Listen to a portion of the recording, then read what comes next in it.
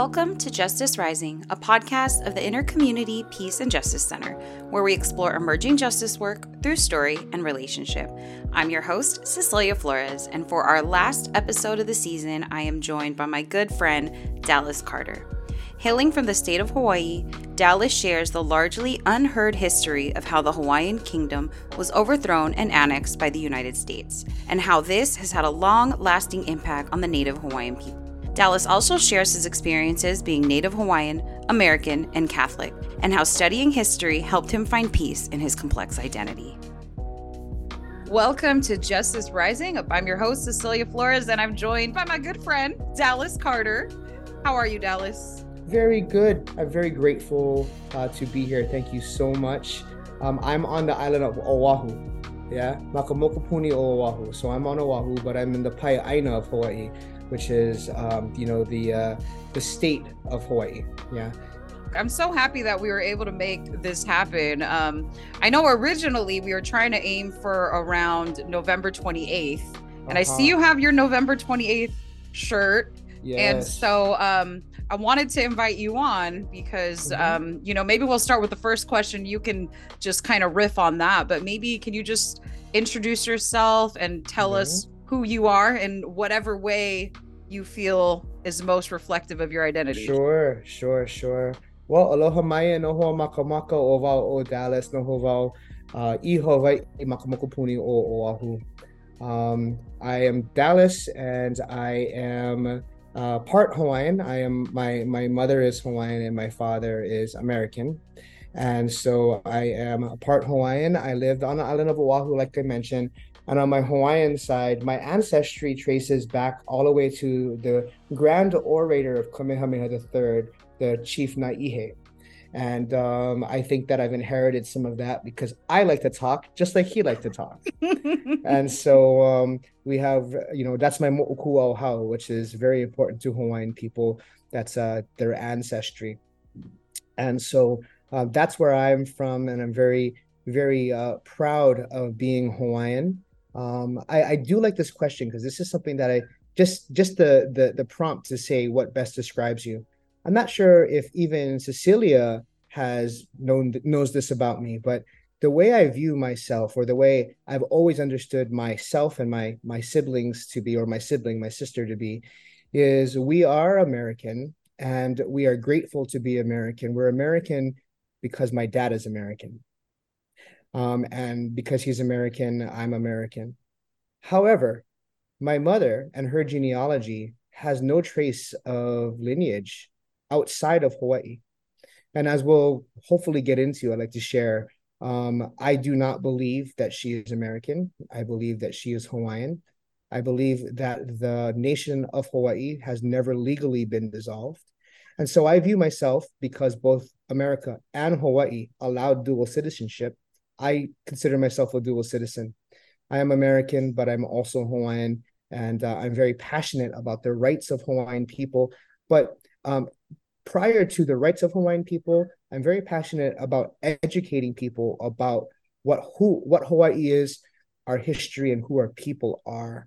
I also enjoy teaching the language and teaching other parts of Hawaiian history and storytelling and things like that. I'm also a Catholic. I have my master's degree in Catholic theology, and I thought I was going to be a priest, and then I met my wife, so that didn't work out.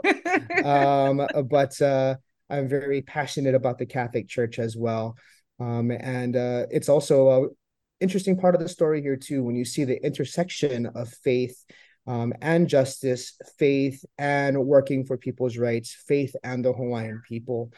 And so I'm kind of I like bacon and eggs. So that's kind of a little bit. I'm drinking ava today. If people are seeing this, ava is the root of a plant. It is a Hawaiian or a Polynesian drink rather. And I say that, give me a second, because even though it was consumed in Hawaii throughout the ages, it's also consumed in places like Samoa and Aotearoa, as well as in like Fiji and throughout Micronesia. So it's more of a Pacific Island drink, but it's even though I do drink alcohol sometimes, I prefer ava. So, and does that have like health benefits, or what's the magic behind it? I don't know. Yeah, sure. Sure. It's the root of a plant and it's crushed, and it's kind of the way you make it is you kind of steep it almost like a tea, right? That's Okay. the way you brew it. And it's very relaxing. So it has a slight intoxication, but the intoxication is a relaxing feeling. You can't get drunk off of it. You don't lose your Hmm. reason or anything like that. It just relaxes your body. And so it's when I had my surgery, I had a surgery on my chest because I tore a muscle maybe 5 years ago. I threw away all the opioids, right? And I didn't want to do any of that stuff. I didn't want to get addicted. And so I just drank Ava instead, a lot of Ava, and it helped me through it. And it's a pain reliever. It's given to animals here in Hawaii during like Wow. New Year's so that people don't go crazy over the fire. By the way, I'm Oh, not sure kind if of like it's a like that over. calming thing, Yeah, right? it's Yeah. Hmm. calming, very relaxing, and it's given to animals here in Hawaii. We kind of go berserk at New Year's, so the animals don't like it, right? All the sounds. So Yeah. we have our animals drink it so that they just kind of relax and don't get as frazzled. So There we go. that's that. That's exciting. Well, I Yeah. love that. I know we met several years ago doing work Hmm. within the Catholic Church, and I just always Yes. appreciated, the passion you have, for being Hawaiian, for explaining, and Hmm. educating folks on the history. I feel like I've learned so much from you just about, the struggles and even, the historical happenings really that, Yeah. we never learned in school, to be frank. Sure. Sure. And I think a lot of people, perhaps, when they think of Hawaii, it's like, oh, it's a beautiful island paradise. You don't need a passport to go to, right? And it's like seen as this really idyllic, vacation Yes. destination where people want to buy a vacation home or Hmm. honeymoon or have their destination wedding. And I think over time, as I've grown in relationship with you and with the other, Native Hawaiians, there's really a whole different story that's not told. I Hmm. think about the realities of one, how Hawaii became under the United States, and also Hmm. just the day to day right now Yeah. of the Hawaiian people. So maybe Sure. we'll start with November 28th because you have the Sure. shirt on. Yes. What is it says November 28th is my Independence Day. I'm assuming you're meaning the Mhm. Hawaiians. Can you explain a little bit about what that historical piece in time was about? Yeah, absolutely. And I think that where I want to start is here, and I'll get to the 28th very soon. You'd mentioned something. You said that I'd shared with you things that you had never heard before, that you weren't taught, growing up. And I think that that's a very important part of the narratives that are being shared now. And that is for us to revisit a certain part of archival studies, which is called historiography. Historiography. And historiography is defined as simply where we get our history from. Where do we get our history from? Where do the books that we read, where did it come from? What were their sources? And I think that what happens, or what's happened here in Hawaii over the last, 130, 140 years, is that the history that has been taught up until recent times, I'm talking about in the last 20, 25 years, up until recent times, all that's been taught about Hawaiian history came from 4 or 5 sources that were all written in English. And that's very problematic. I mean, imagine being an Italian, only speak Italian, and you go to the Library of Congress and you say, I want to write a history of America. Please give me all the documents you have written in Italian. And out of the billion documents, they hand you like a stack of 100 papers. And then you write a history based on that. It's probably not going to be complete, right? And so imagine non-native Hawaiian speakers, like non-Hawaiian speakers coming in and trying their best to write a history based on the English resources that were available. And that's what we've been living off of. But what the world failed to know, because it wasn't taught to them, is that Hawaii, which I'll get into the 28th in a minute, was a thriving kingdom with over a 90% literacy rate. And because of that, we had dozens of Hawaiian newspapers that were written daily. And in fact, we have the first color newspaper in the world. We are historically known as the people who had the first. It was a picture of our flag, which is right over here on the front of a newspaper. And what's happened over the last 25 years with the improvement of technology is we've had a digitization of literally hundreds of thousands of pages of Hawaiian newspapers. All of a sudden, we're reading thousands and thousands of voices that are telling the story of what happened here in Hawaii. It doesn't mean that those 4 or 5 English sources were all completely wrong, but those were just 5 voices, right? There were hundreds and hundreds, thousands of voices that shared what was going on during that time. And so now, and I'll recommend a book here, I'll talk about this one in a little bit, but you have great dissertations, great books that are not retelling the Hawaiian history, but are for the first time telling Hawaiian history with all the other voices. Basically, history from the Hawaiian language being translated into English.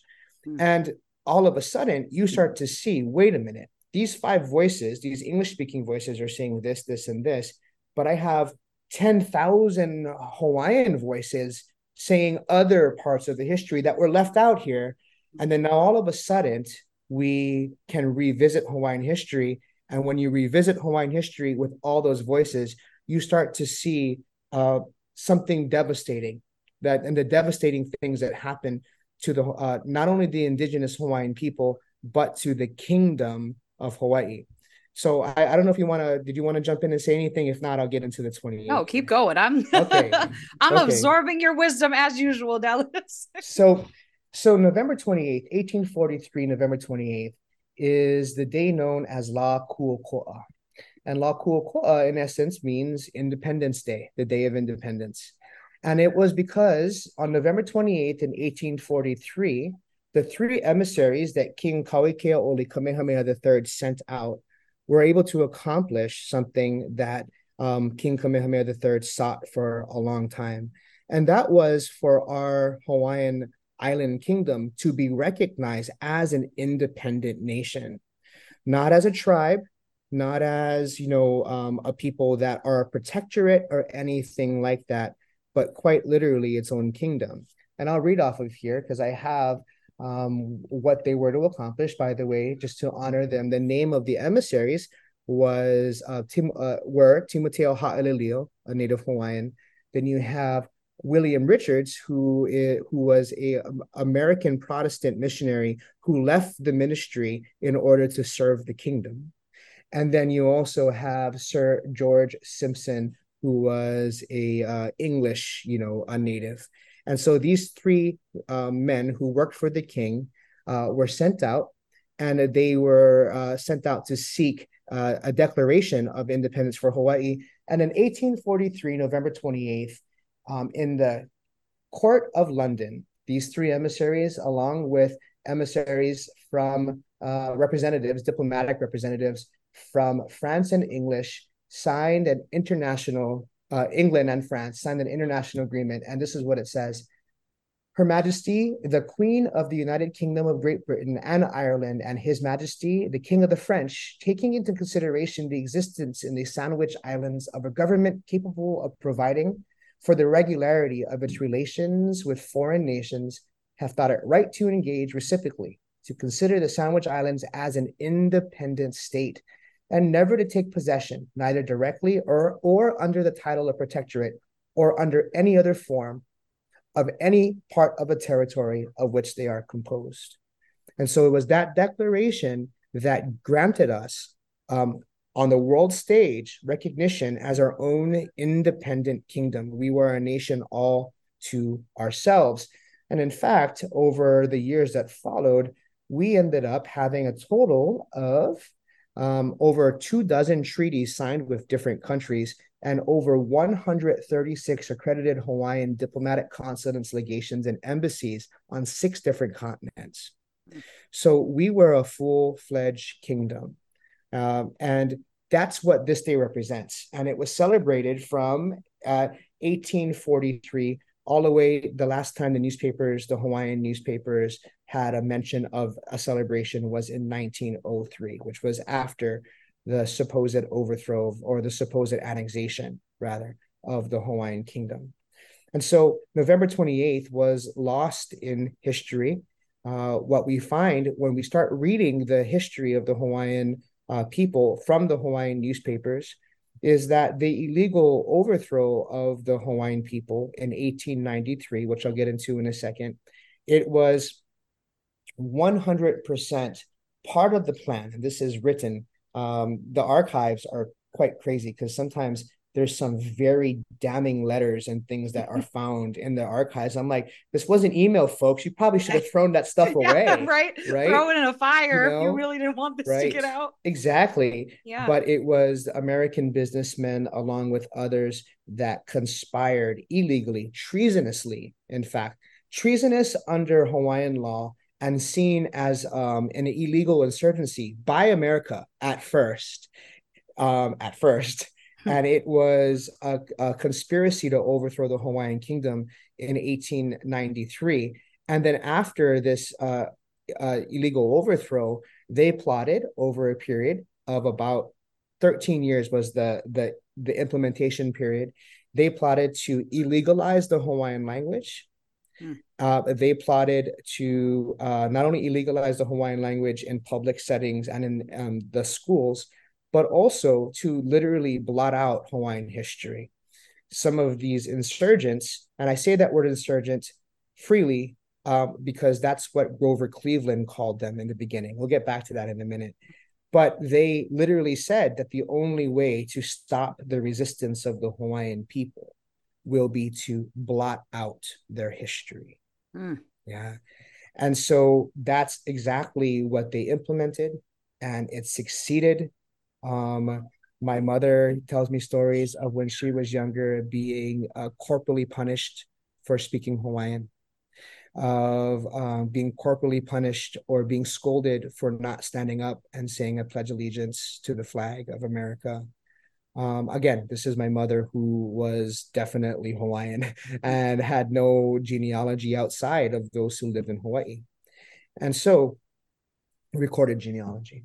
And so, what's happened now is a resurgence, probably starting in the 70s up until now, not only a resurgence of slowly recovering the history that they tried to blot out, but they forgot that people would once again learn their language and be able to read it. And then technology would allow it to be accessible to everyone. We see what they did. We see the conspiracy. We see letters written between the insurgents planning these illegal things.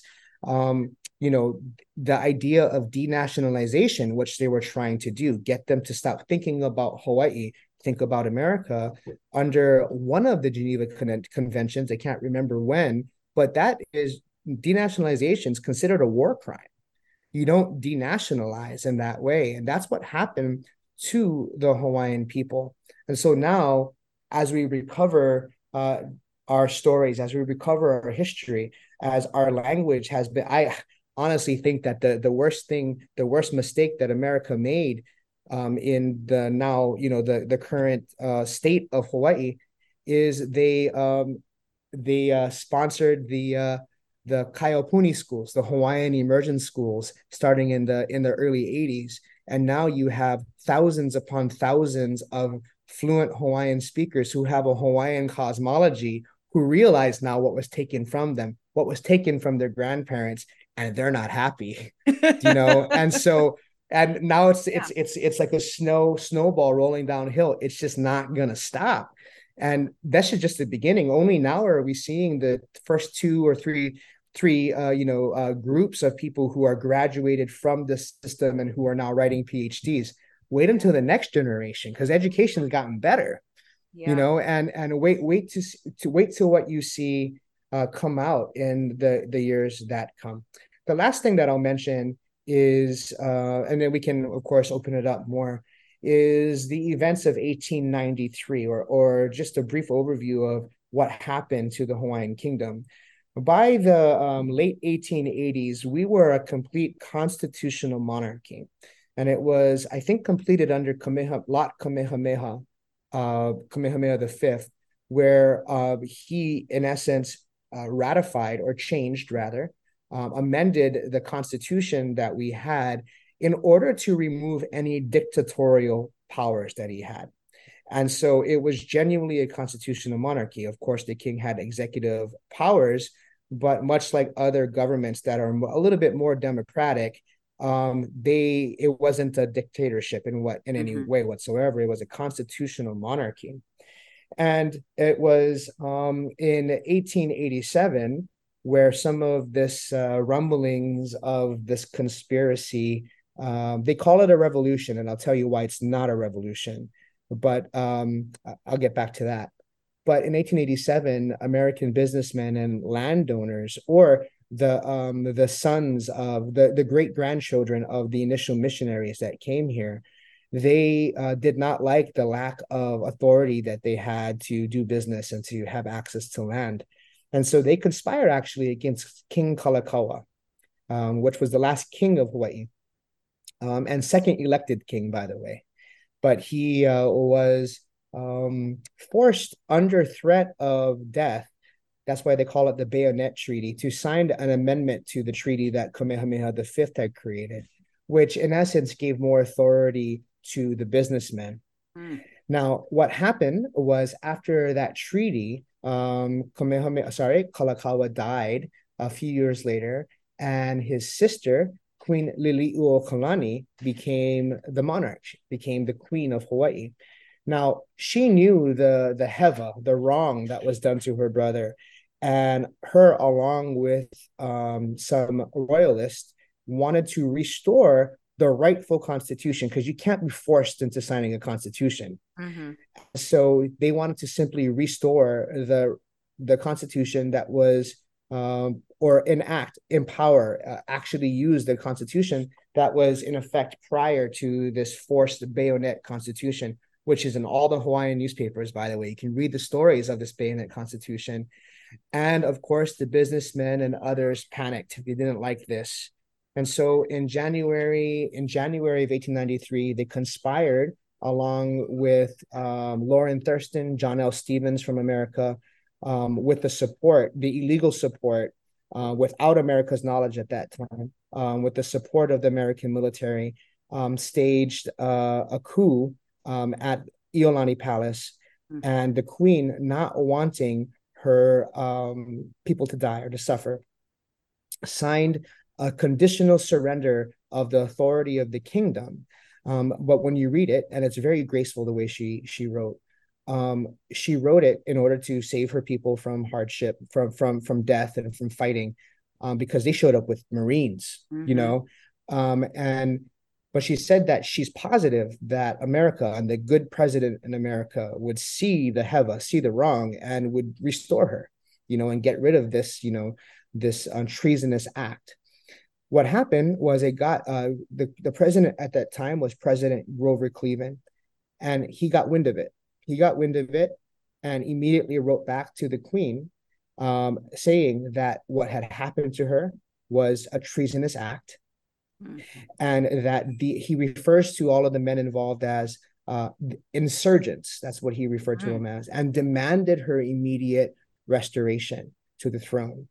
Well, the problem is, there wasn't Twitter back then. There wasn't email. So not everyone got this message. They did, and they controlled it. This illegal, they call themselves the provisional government. And they simply ignored it. And they established themselves as a provisional government. And they, a fake provisional government that acted as if they were running Hawaii, with the queen helpless, awaiting rescue from the American president, who did want, all he asked, which is really interesting, and the queen wasn't interested in this anyway. All he asked is that even though they should be punished, that these insurgents would not be executed, because under Hawaiian law, even I believe in America now, treason could be, you could be executed for it in certain states, anyway. And so that was the punishment for treason. And all he asked is that she not do that. And she was fine with that, So that was in 1893. And there were rebellions that happened after that, of some brave Aloha Aina, patriots, Hawaiian patriots that tried to restore the Queen. They were arrested for people like Robert Wilcox, and others, Joseph Nawahi, and other great Hawaiian men, which I'm proud of because they were part Hawaiian. They weren't full Hawaiian. They were part Hawaiian, but they went in and they fought for the Queen, and they were arrested for treason by this fake, provisional government. The reason why, before I wrap up here, the reason why it's not a revolution, though, because there's a whole science or philosophy behind revolution, is because this change in government, this illegal overthrow or this attempt at overthrow, was not wanted by the people. It was not wanted by the natives. And what happened was, after several attempts at this fake American government trying to get America to officially annex Hawaii, what happened was there was a group called the Hui Aloha Aina, which still exists today, that went around and they got signatures of all the native people as well as some of the Hawaiian subjects that had, they weren't Hawaiian, but all they've ever known is Hawaii, and they're like 3 generations in. And out of the if I'm not mistaken, I could be wrong on the number, around 55,000 or 60,000 native Hawaiians, they received 41,000 signatures against the annexation. An overwhelming majority did not want this American annexation. Our Queen actually got this and went to Washington, D.C. in 1898 and pleaded for her people. And that's why, even though we don't got to go down this rabbit trail too much, I wasn't too happy when AOC said that Damien should not be in that hall. The Queen should be in that hall. Negative. That, to me, is colonialism. Putting our Queen, in the hall where she went to fight for her people. And she went to fight against that government to have her own kingdom restored. So now in 1898, at the brink of the opening of the Spanish-American War, America, seeing the absolute need for control of the Pacific Fleet with the use of Pearl Harbor, which, by the way, we already had a treaty with them to use Pearl Harbor. Just going to say.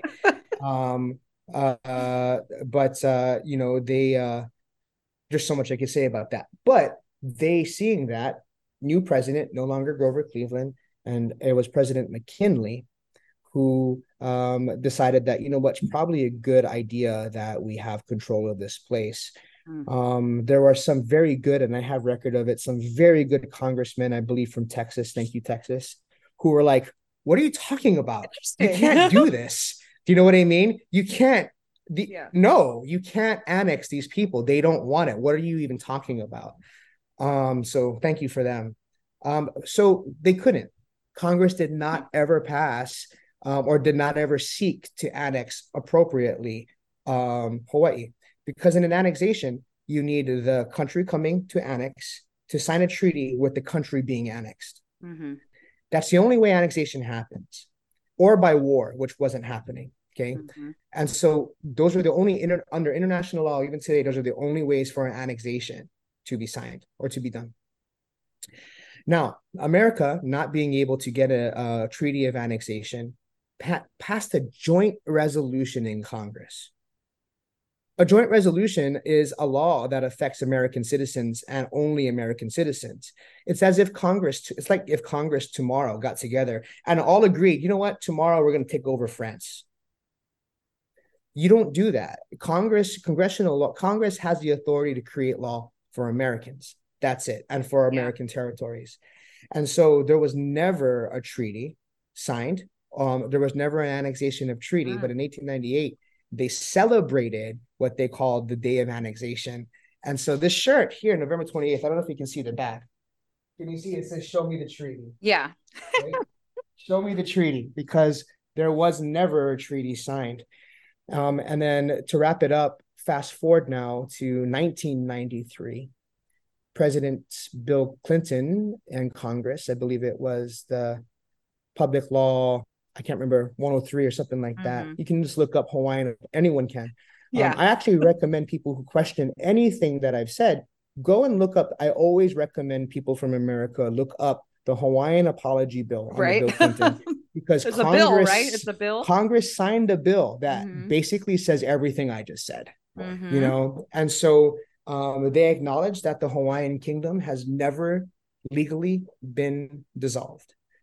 And now the problem we run into now, Cecilia, which is the reality, is that they acknowledged it, but there's no action taking off of that.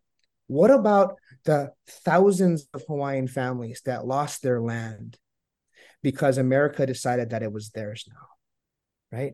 What about the fact that we are a minority in our own homeland? Mm. What about the fact that any action taken to help the Hawaiian people has been pretty much kind of a joke? The establishment of Hawaiian homelands, and God bless Prince Kuhio, who got that done. He was doing his best. Mm-hmm. But the Hawaiian Homelands Act that gave Hawaiian people, in my opinion, is extremely racist because they have a blood quantum requirement, meaning that you need to be a certain percent Hawaiian blood to qualify for it. What? That to me is extremely racist. Why? Well, it was done that way because they figured a couple generations there won't be any Hawaiians left. According to their blood quantum, right? And now there's 20,000, 30,000 people still waiting in line, on a list for access to lands. And by the way, the lands are not in, the lush, Ko'olau foothills. No, it's out in the desert. It's out in lands that are very hard to farm on, right? And even literally on lava, like literally on solid lava, right? That's what they have done. And the Hawaiian people, and this is where I think we can kind of go from here. The Hawaiian people are genuinely a minority. I am never going to appropriate the horrors that have happened to other races because of racism, right? No, we don't have the same plight. Our people were never forced into slavery like our Black brothers and sisters. We weren't killed like the Native Americans were. That's not our plight. I don't want to pretend like it's the same plight. And I hope that they would respect that our plight is not theirs either. Our kingdom was stolen from us, but we don't have millions and millions worldwide of our race. There's about 350,000 people that have Hawaiian ancestry alive. We're not the smallest minority, but we're a minority. Yeah. And because of that, our voices sometimes are not heard. Our people roll their eyes when Hawaiians speak up about something that's important to the Hawaiian people. The whole thing with the telescope on Mauna Kea, eye roll, right? They've even taken the Office of Hawaiian Affairs, which makes decisions for Hawaiian people, and declared, because it's against the American Constitution, that every person that lives in Hawaii can vote for who's in the Office of Hawaiian Affairs. That makes no sense to me whatsoever.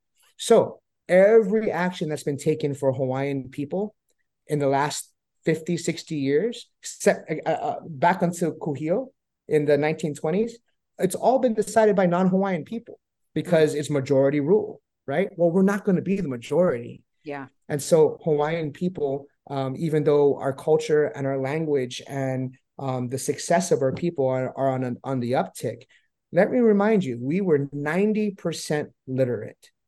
Almost all Hawaiian citizens were bilingual or even trilingual, right? We were the first kingdom to have a head of state, Kalakaua, circumnavigate the world.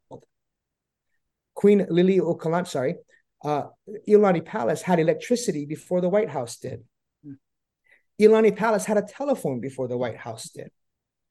We were very progressive in a positive way. We banned slavery 15 years before the American Civil War. We had women voting in the 1840s. We were on the right path. My question is, what did we gain? I believe greater powers need to protect smaller powers. I believe that. But just because you're bigger doesn't mean that we should belong to you. We should have had a friendship, a treaty. You should have taken care of us and allowed us to exist, much like, let's say, the Kingdom of Tonga, right? allow us to exist and be who we are, and allow us to rule ourselves, which is a God-given right. Sovereignty is a God-given right.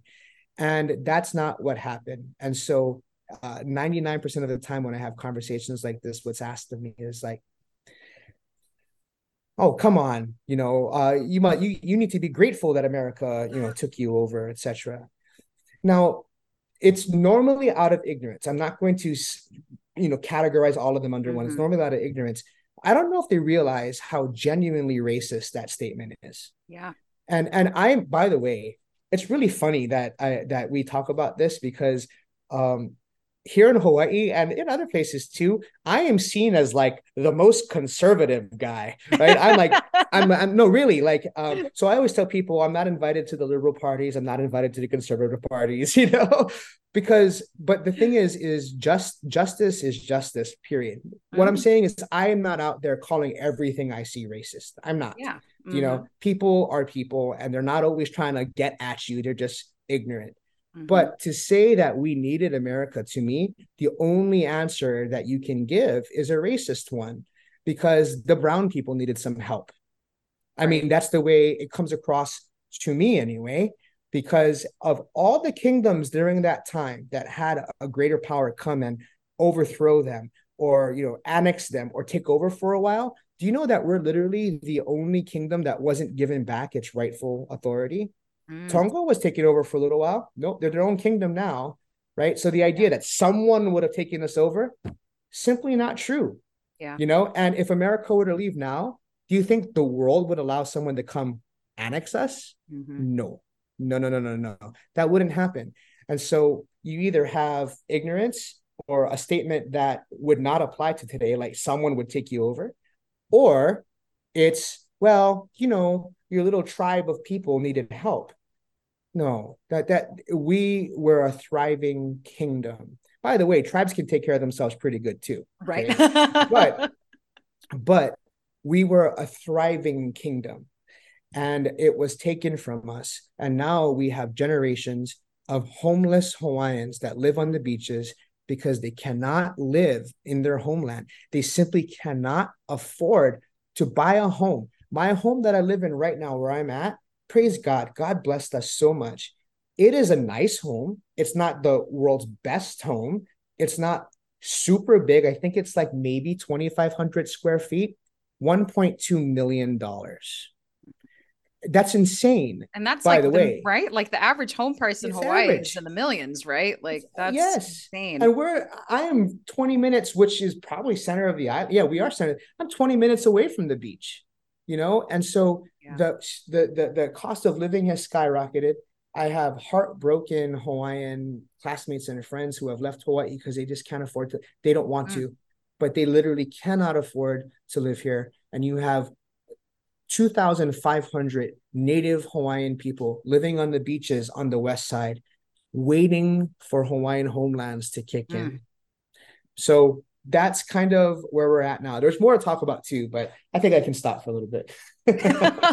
Well, thank you for sharing all that. Because one, I think that's a history we don't get in school, that we don't really hear a lot, even today, with a lot of people wanting to learn about different ways, that the US has subjugated people, that has done people injustice. Like, I think the stories that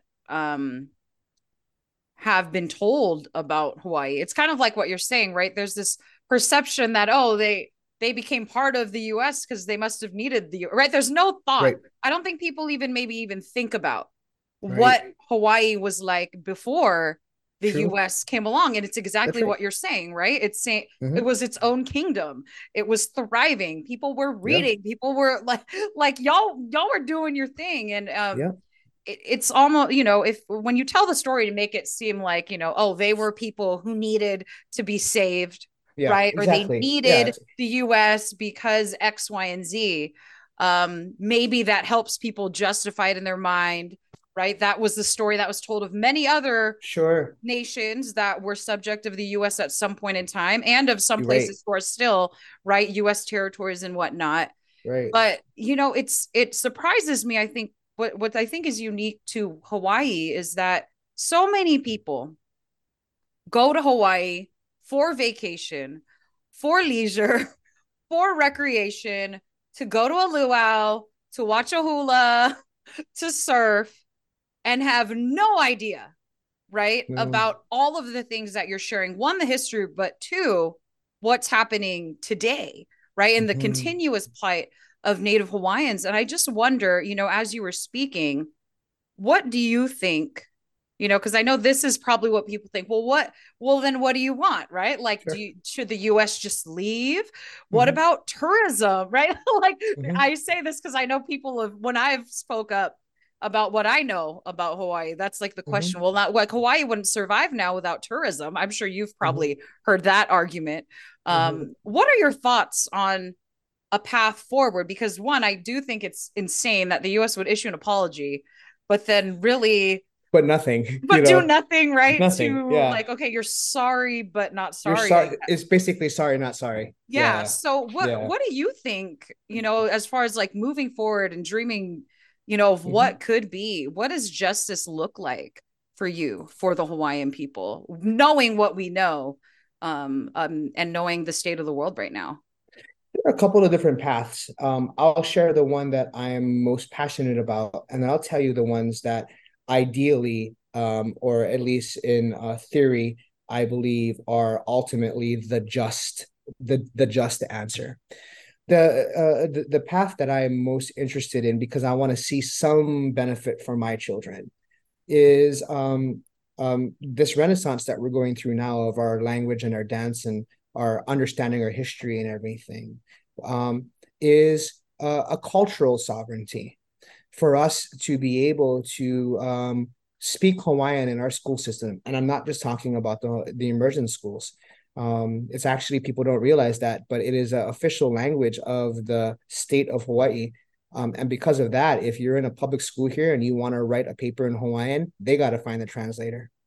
So, that kind of sovereignty. The Hawaiian gathering rights. My children and my wife and I went out to the mountains yesterday to collect some things that we needed for some of the cultural things that we do. Now, we have access to some places, but enough of a big sign at, some of my favorite fishing places growing up saying, sorry, stay out, government property, right? Mm. We need to work on things like that. We need to work on transparency with the American government and the atrocities that have happened with them. Let's say, I'm sure the world, all your listeners have probably heard of the tainting of the water at Red Hill, Yeah. right? And I loved my Hawaiian brothers out there in their traditional garb fighting for the military families. They're like, we're here because you're poisoning your people, Right.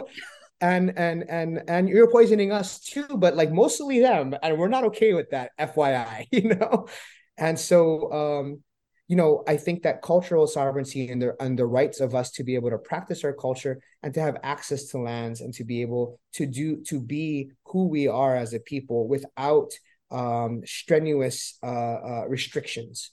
That's something that I think is achievable, and we're slowly making our way towards that. Mhm. And that's just the beginning goal. That's the immediate. This is what we can do Like, if now. we want to I take could, one step, let's try this one. yeah, we're gonna do that now because I remember my grandfather, God bless him, before he passed away, years before he passed away, I talked to him about this history, and he was very aware of the history. But I asked him, so aren't you mad? And then this is what he told me, and he was already in his older years, so he's very calm. He was walking around his garden where he grew, his mala, where he grew all of his herbs and, everything that he used, all his Hawaiian herbs and everything. And he looked around and he goes, well, this is my land here. I'm Hawaiian. Is anyone telling me I can't be? You know? And I said, no. He goes, I think I'm okay. You know? And it wasn't that he didn't believe in the things we're speaking about. It's just that at the twilight of his life, he was able to accomplish something. He was able to accomplish being Hawaiian and living out his culture on his own land, and things like that. So that's one way. The second way that we have to take a look at is let I think it's so funny. Sometimes I wonder ask myself when I read laws and I read how laws are either enforced or not enforced, I sometimes ask myself, where are all the adults? Like where are You're all of the definitely a adults? teacher. I know. Well, but where are all of the adults like enforcing these laws that we're supposed to have? Because we do have international law literally on our side. What happened? America, no one wants to mess with America. That's the problem. America broke international law when they did what they did here in Hawaii. And America admitted it. So it's like they're telling everyone we broke international law. Yeah. But no, but so there is recourse and world courts and things like that. And there are people. The writer of this book, his name is Dr. Keanu Sai. Keanu Sai. It's called Ua Mau Ke'ea, and Ua Mau Ke'ea means sovereignty endures. Yeah. And so all written based on Hawaiian sources, like Hawaiian language sources. Excellent book. And he's doing what he can to bring the argument to the world court, say that there has to be recourse for the Hawaiian people. They literally broke international law. Why is nobody enforcing all the laws that all these conventions throughout the world have made? Like they broke international law and no one's doing anything. And then publicly admitted it. Right. So that's the high level of things. But I want to point out something that I think is very interesting. If you go down to the courthouse down the road here, we have records back to the 1840s. The firehouse that's in Pro City was there from like the mid 19th century, from the 1800s. The police have history back before this supposed annexation. And so what America did is they literally replaced the leadership. You see, we were a thriving kingdom. So we had a whole police system. We had a court system. We had all of this stuff. They replaced or, took over the leadership. And so the idea that Hawaii simply cannot regain, it's like a big eye roll, like that, we call it high makamaka, right? Like just this arrogant view of high makamaka means your eyes are high, right? The makas are eyes, right? Like, like I'm above you. Is this idea that your idea of getting back your kingdom is just never going to happen. It's ridiculous. Unrealistic. Yeah. Well, if you really think about it, all that would have to happen is the restoration of the right leadership.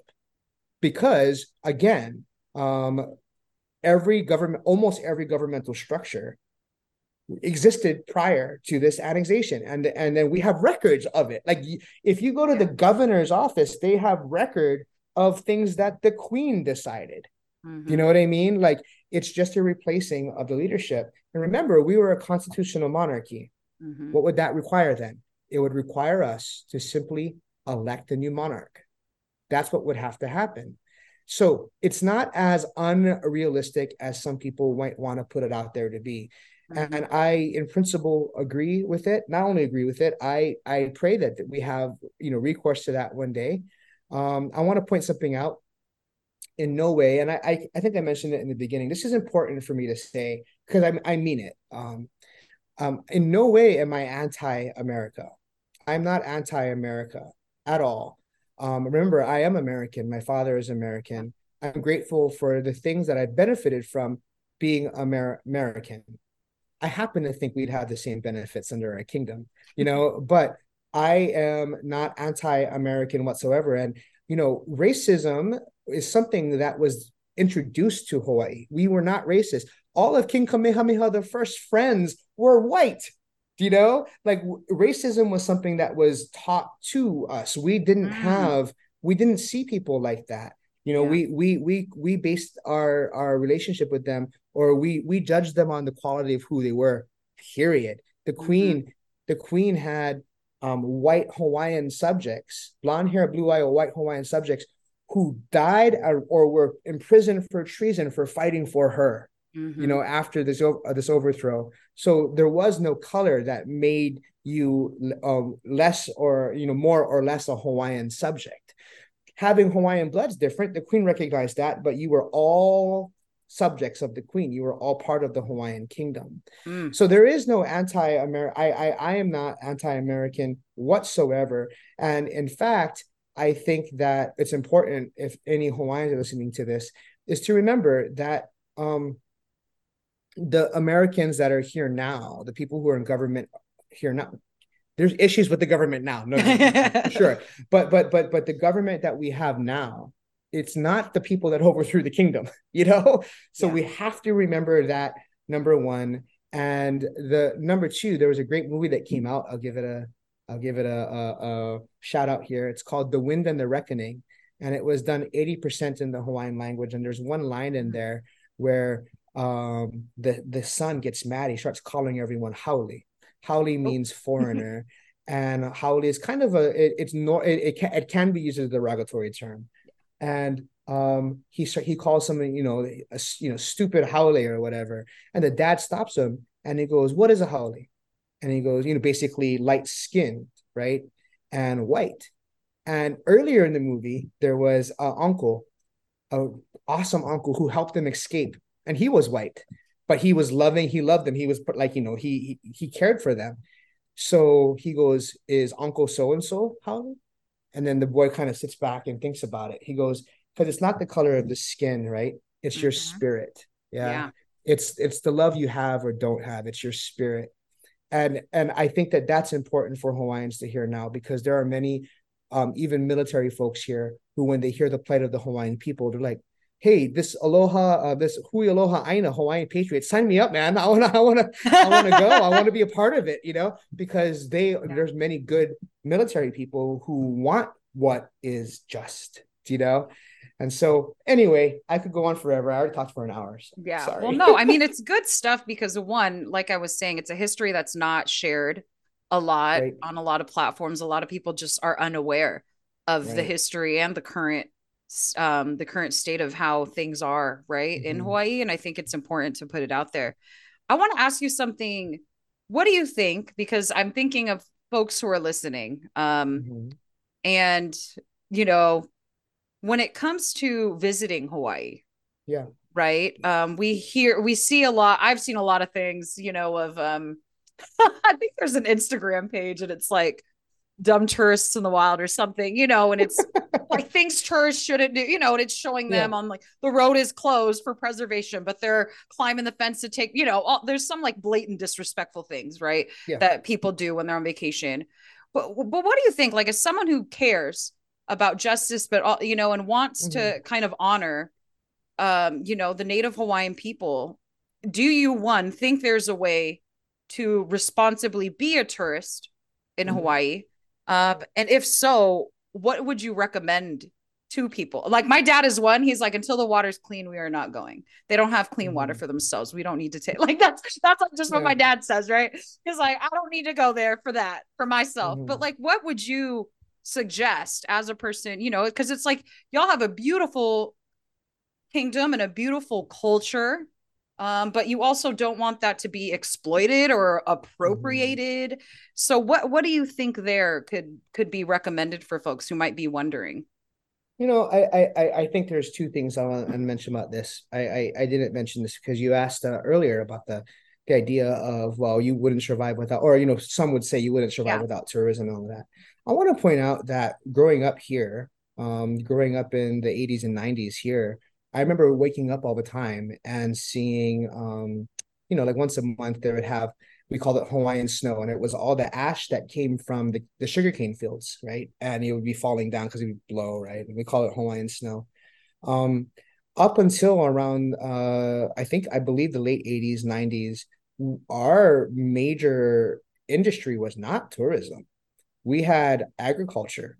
We had our own system of agriculture and all that kind of stuff. And we made quite a bit of, our industry was based on that. And I think that one of the actions that need to happen right now is because of that statement that is often made that we wouldn't survive without tourism is, yeah, okay, so we need to it was a government decision to end agriculture as a major source of our industry. Yeah. And so there are many different things that could happen, along the way to help us reestablish that. Give farmland to farmers, let's get this going again, right? And so there's a way out of it. There is a way out of it. But I'm also very, very aware that because of the rather, rather hindered situation we're in, that tourism is important. Like literally right now, it's important for the economy to function. It shouldn't be that way. That's the point I wanted to make. It shouldn't Yeah. be that way, and there is a way out of that. But being what it is, I really think that the answer to that is Hawaii is known for and has always been hospitable. We were always a Yeah. hospitable people, and you're more than welcome to come. Here's what I would say: don't be a jackass. That's it. I mean, that's really the answer, right? If there's a sign that says this is a place sacred to Hawaiian people, please do not step on the rocks. Don't step on the rocks, right? I mean, it's as simple as that. Take your pictures. We don't. It's fine, but don't do things to buck the system, right? Who do you think? Who do you think it's the mean Hawaiians enforcing, all of this kind of stuff? Yeah. No, it's something that's sacred, something that's important to them. And then also, there is an issue with certain kinds of exploitation, and I understand that, and that's something that we're going to have to deal with. And unfortunately, we have to deal that. Some of our people, because they're trying to survive, give into it Yeah. because they're simply trying to feed their families. What do you say to them, right? But Mhm. what I would say though is that the real culture, like the real Hawaii, isn't found.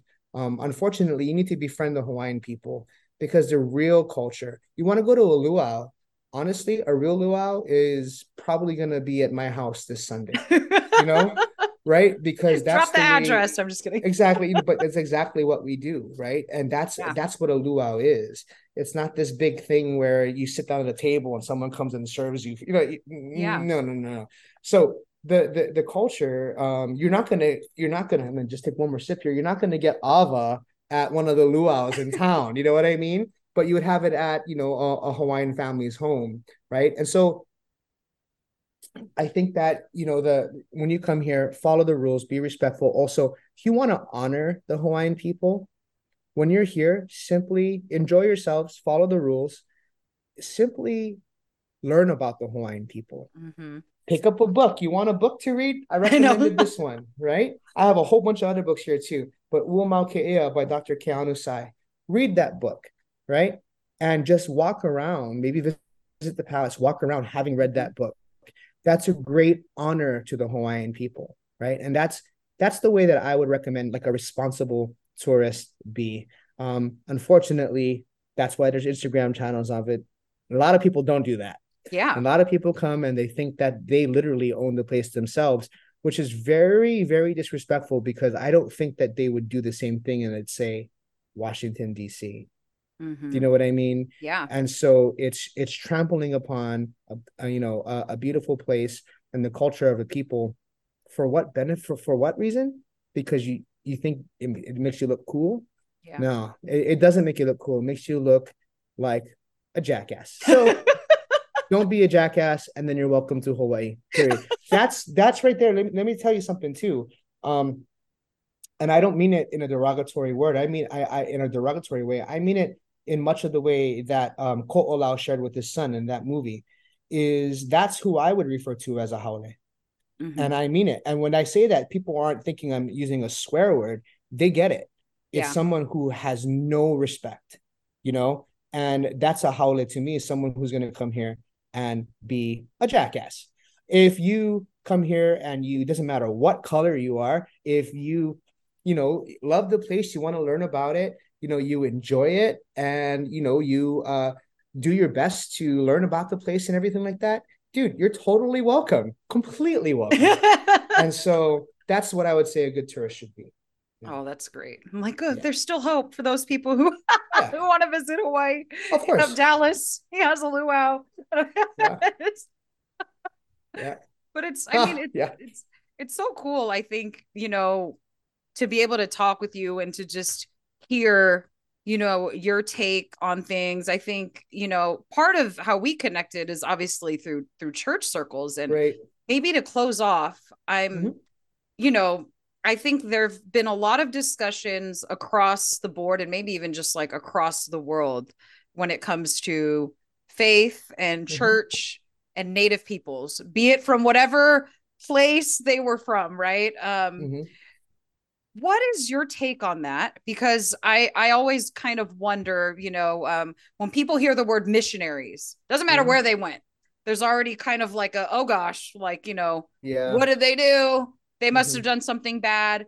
Hmm. They must have, hurt the people. There's all these assumptions when you hear the word missionary. Sure. And you mentioned earlier AOC's comments about, Hmm. Damian Molokai statue and all of that. Hmm. You're Native Hawaiian, you're also American, you're also Catholic, which is Hmm. kind of a really interesting Yeah. amalgamation of different Hmm. identities. What is your opinion, or maybe just your experience of being Catholic and Hawaiian? And how does Hmm. all of that, I think, kind of manifest in the way that you live your Sure. life? Sure. I think the most important thing to realize is, and again, a lot of this is coming in the last 25, 30 years with the digitization of the Hawaiian newspapers. Um, because there was Christian newspapers. There's the Catholic Standard, the Okahai Katolika, right? They're back from like the 1850s. And when we read uh, when we read about the missionaries, and I have to say, I do know that our experience here was not like the experience that some Native American tribes endured. It was not like other places. And I don't want to paint this with a broad brush saying that I defend everything and all missionaries. No, no. But the reality is the Hawaiian people embraced the Christian religion, and then the Catholics embraced their Catholicism. And by the 1860s, it was great. I'm reading these Hawaiian newspapers, and there's editorials, and you have Hawaiians that live on different islands through the editorials debating theology. You know, they were well catechized, they understood, and they loved being Catholic. They loved being Christian. They were proud of it. The statement that I someone shared with me, which really opened my eyes, was being back then, and it should be now, back then, during the Kingdom era, and even now, being Hawaiian made you no less Christian, and being Christian made you no less Hawaiian. Oh, You know? Yeah, mm-hmm. and that is true back then. It was evidently true back then, and it is true now. I'll say too that there is, I want to give him a shout out. He's a friend of mine. There's a great archivist and historian named Dr. Ron Williams. He's a white guy from Chicago, and he moved to Hawaii. He learned the language, and he has his PhD in Hawaiian studies. And he wrote a dissertation with this intention. He wanted to show how evil the Christian churches have been in Hawaii, and how that's the reason the kingdom was lost, and that's the reason colonialism, etc., etc., etc. Well, um, he's still not a Christian, by the way. He wasn't converted through this. He's just a historian, and he went through his PhD, and he wrote a great PhD. But what he thought he would find is not what he found. He Wow. found the people who were proud of being Hawaiian. He found, this is crazy too, that it was the Christian churches that were the headquarters for the resistance against the overthrow. And they were the ones that cared for the Hawaiian people during a time of confusion, post overthrow, post annexation. And so the churches were not only something that the people embraced and loved, the churches ended up being the support for the Hawaiian people when they had no support. And I remember, I think it was Hui Kalai Aina, another group back then, wrote a letter to the head of the missionary company, because remember, some of those who overthrew the kingdom were grandchildren of the missionaries. Mm-hmm. And there's a letter out there, I'll have to find it. And basically, that letter from Hawaii, from these Hawaiians to this board of missionaries, Protestant missionaries, was like, we are so grateful for the missionaries you sent, the first missionaries. These guys got to go. Do you know what I mean? Right. And Like y'all were so nice, but the you, ones who are here now the are ones not. here now, you gotta go, right? And so that for me has been a great thing for me to know moving forward, and that's really solved, like when I was much younger, like in my early teens, that Yeah. debate I had in myself, like, Mm-hmm. what am I? Because I know all my myths and legends. I could probably do a theology class on the polytheistic religion of the Hawaiian people, you know, but that was my debate. And, reading the history and reading the words of the people back then who were Christian and who were Catholic made me drop that. There's no conflict in me, because of that. I know that other Native people, other Indigenous people might have a conflict. And I understand that I understand because I did once feel that way. Yeah. But I found peace with my people because that's just the history of what happened here. Now, as a Hawaiian now, I think that just remember historiography, just like our language, and remember, along with our language and our history being blotted out, guess what? The Hawaiian Catholic culture of back then was also blotted out because it ended up becoming an American Catholic culture. And so we are still in that process. I'm a part of a group doing that. We are still in the process. We have these newspapers, and that's what's great. We're trying to read, like, what we're looking for, like the random, like every week they did this thing. And I'm like, what were they doing? Like, we've never done that. It must be a Hawaiian thing. Dude, let's do that, because we have to recover even that part of our culture, our Hawaiian Catholic culture, because that, along with our actual language and culture, was forcibly blotted out. And we've had this renaissance of recovering it. And now we are slowly working on that Hawaiian Catholic culture and restoring that as well. So that's kind of where I'm at with that. And lots more to talk about that, but I'll update you as we move on. Yeah, I mean, that's super exciting. And thank you for sharing kind of how you went through your own journey. Sure. I think anyone who's kind of experiencing that in some ways. I mean, I know as a Filipino, that's a question that comes up sometimes, right? It's some folks say Catholicism is the religion of the oppressors or the colonizers, and how can you be Catholic? And I think in some ways, a lot of people go through that tension at some point in their life. But you're right. Like, I think we have to find peace with that. And I thank you for sharing how you did that. I guess the one statement I'll make about what you just said is, for anybody who says something like that, how could you be, here's what I would say, especially if it's not your own people, right? So if it's not your own people challenging you on that, for me, it is very reminiscent of AOC's comment, right? When a non-Hawaiian tells a Hawaiian how the Hawaiian person should feel, that to me is inappropriate. Right? That to me is colonialism, right? You Hawaiians need to, you know what? We don't need any of that. We have enough. The Office of Hawaiian Affairs is voted upon by everyone. Can you just stop bothering us? You know what I mean? Yeah. Because yeah. And I don't think they understand it's ignorance, but when people do that unwittingly, they do cause turmoil in the lives of Native and minority people who are trying to figure things out. And who are trying to figure it out. And let's just not ever forget that our church is a church founded by Christ, divine in its origin, but full of really, really sometimes crappy human people. Do you know what I mean? Yeah. And I believe in the hierarchical church, Cecilia, but I am in the church because this is where God wants me, not because someone told me. And so that's the way I normally respond. And Thank you. Thanks for those words of encouragement. I think a lot of listeners that'll resonate. Thanks for taking all the time to spend with me. I could talk with you about this for hours. You already know that. But I'm just so grateful. Mahalo for sharing everything you just shared.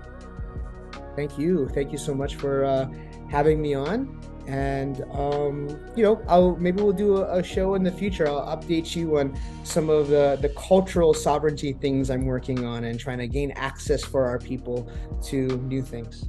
Totally. Thanks, Dallas. Thanks.